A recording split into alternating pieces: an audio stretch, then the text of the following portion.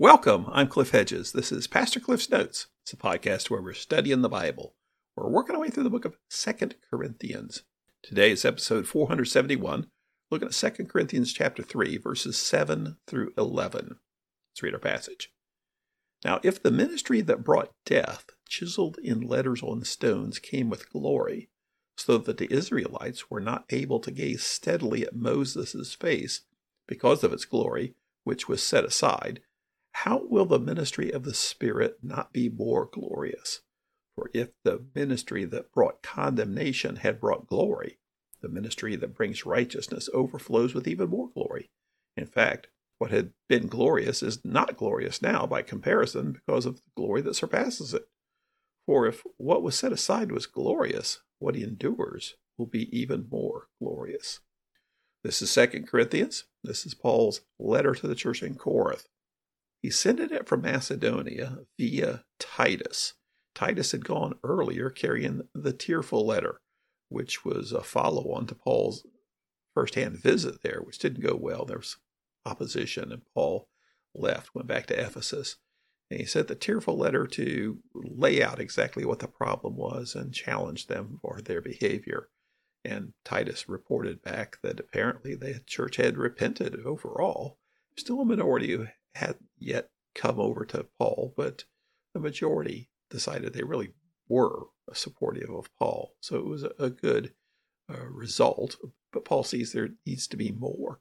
That's the purpose of this letter, to try and win over the remaining group in Corinth. And Titus is going to take this letter back to Corinth and try and resolve the remaining issues. He's been talking about some of the issues they had with him, his changing travel plans, the fact he sent Titus versus coming to them in person. And he's told them that it's because his whole desire is reconciliation. So had he come directly and not been immediate repentance, he would have had to discipline, and that's not what he wanted. He wants reconciliation. And so it seems to have worked out the way it's gone by sending Titus with the letters, and he's getting reconciliation.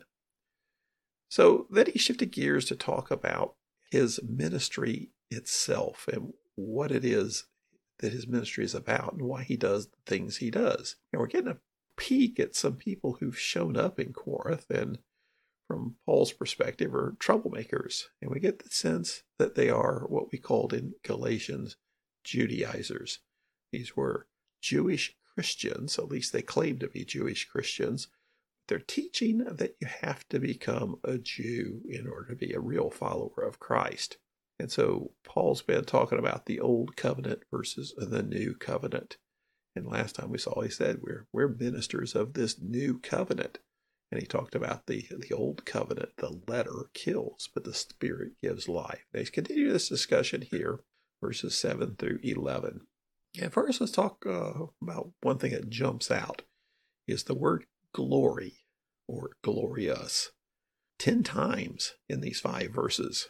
Now, the word glory is only used like 21 times in the entire book of 2 Corinthians. Half that is right here in this paragraph. So we call this a clue.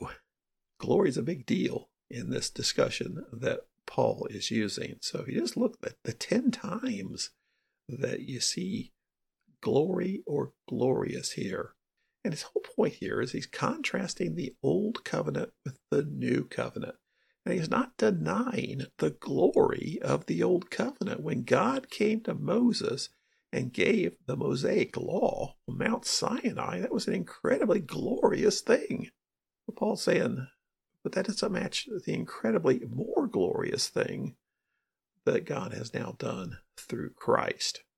So if the old covenant in all its problems is so incredibly glorious, and it is, how much more glorious is the new covenant?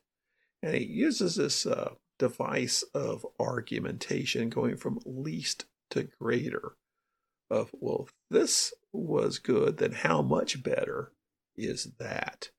And he uses that with the argument of this new covenant. The old covenant was glorious. How much more glorious is the new covenant? So let's dive into it. Verse 7.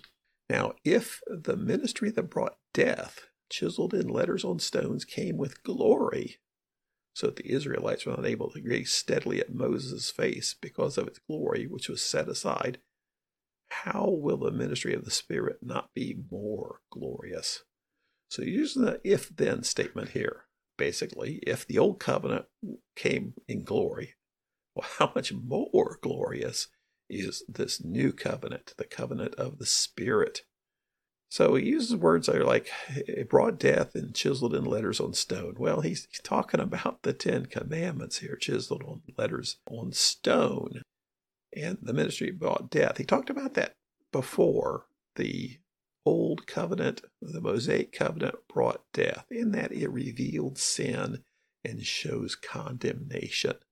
Death comes from sin, not from the covenant, but the covenant spells that out, makes it plain, shows the result of sin is death. So that's the old covenant.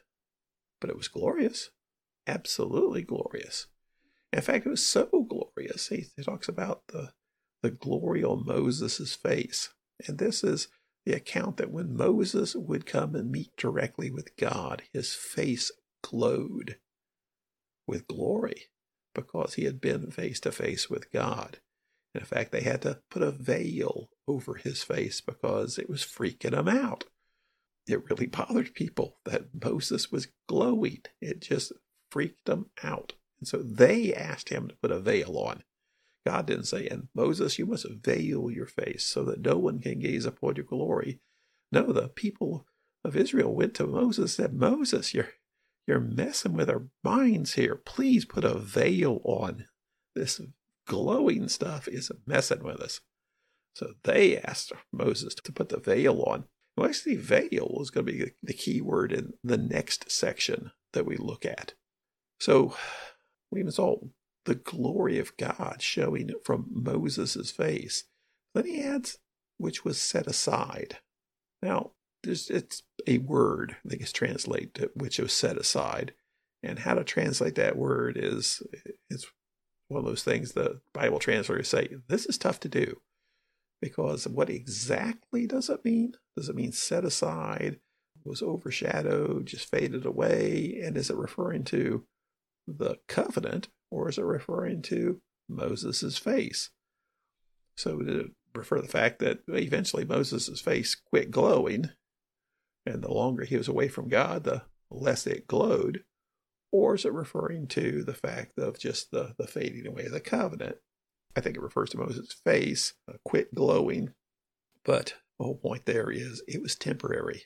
Whatever you're referring to here, whether it was Moses' glowing face or the Mosaic covenant, they're both temporary. And if that temporary, death-filled, limited covenant was so glorious, then how much more glorious is the ministry of the Spirit? So he has here in verses 7 and 8, this if then.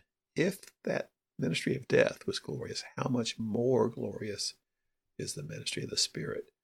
Well then, in verse 9, he has another if then statement. For if the ministry that brought condemnation had glory, the ministry that brings righteousness overflows with even more glory. So again, it's a if then. If that old covenant was glorious, and it was, how much more glorious is the new covenant? And here his comparison is that the old covenant brought condemnation, where the new covenant brings righteousness. In fact, overflows with righteousness.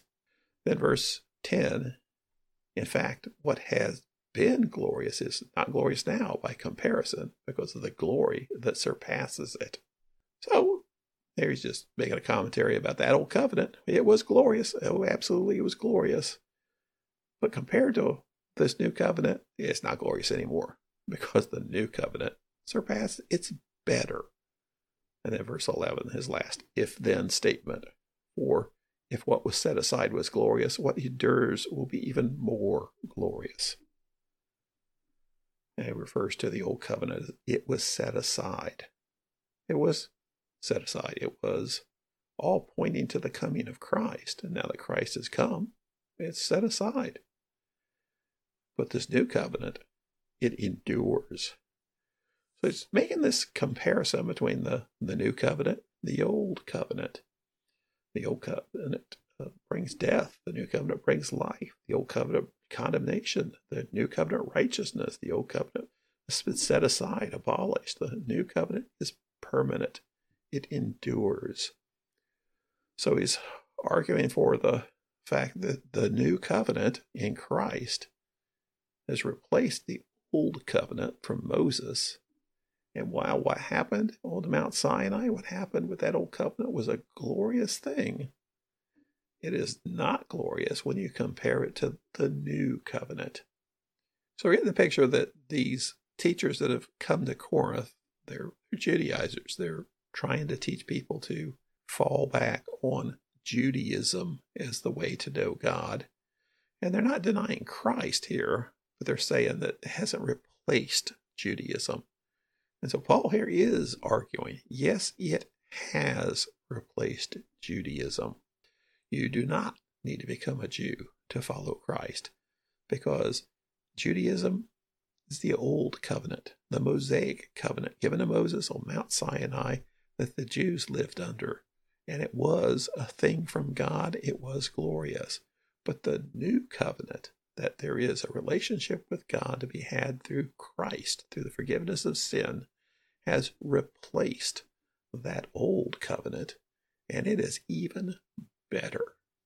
So the implication is, so don't fall back into Judaism. Instead, follow Christ in the new covenant.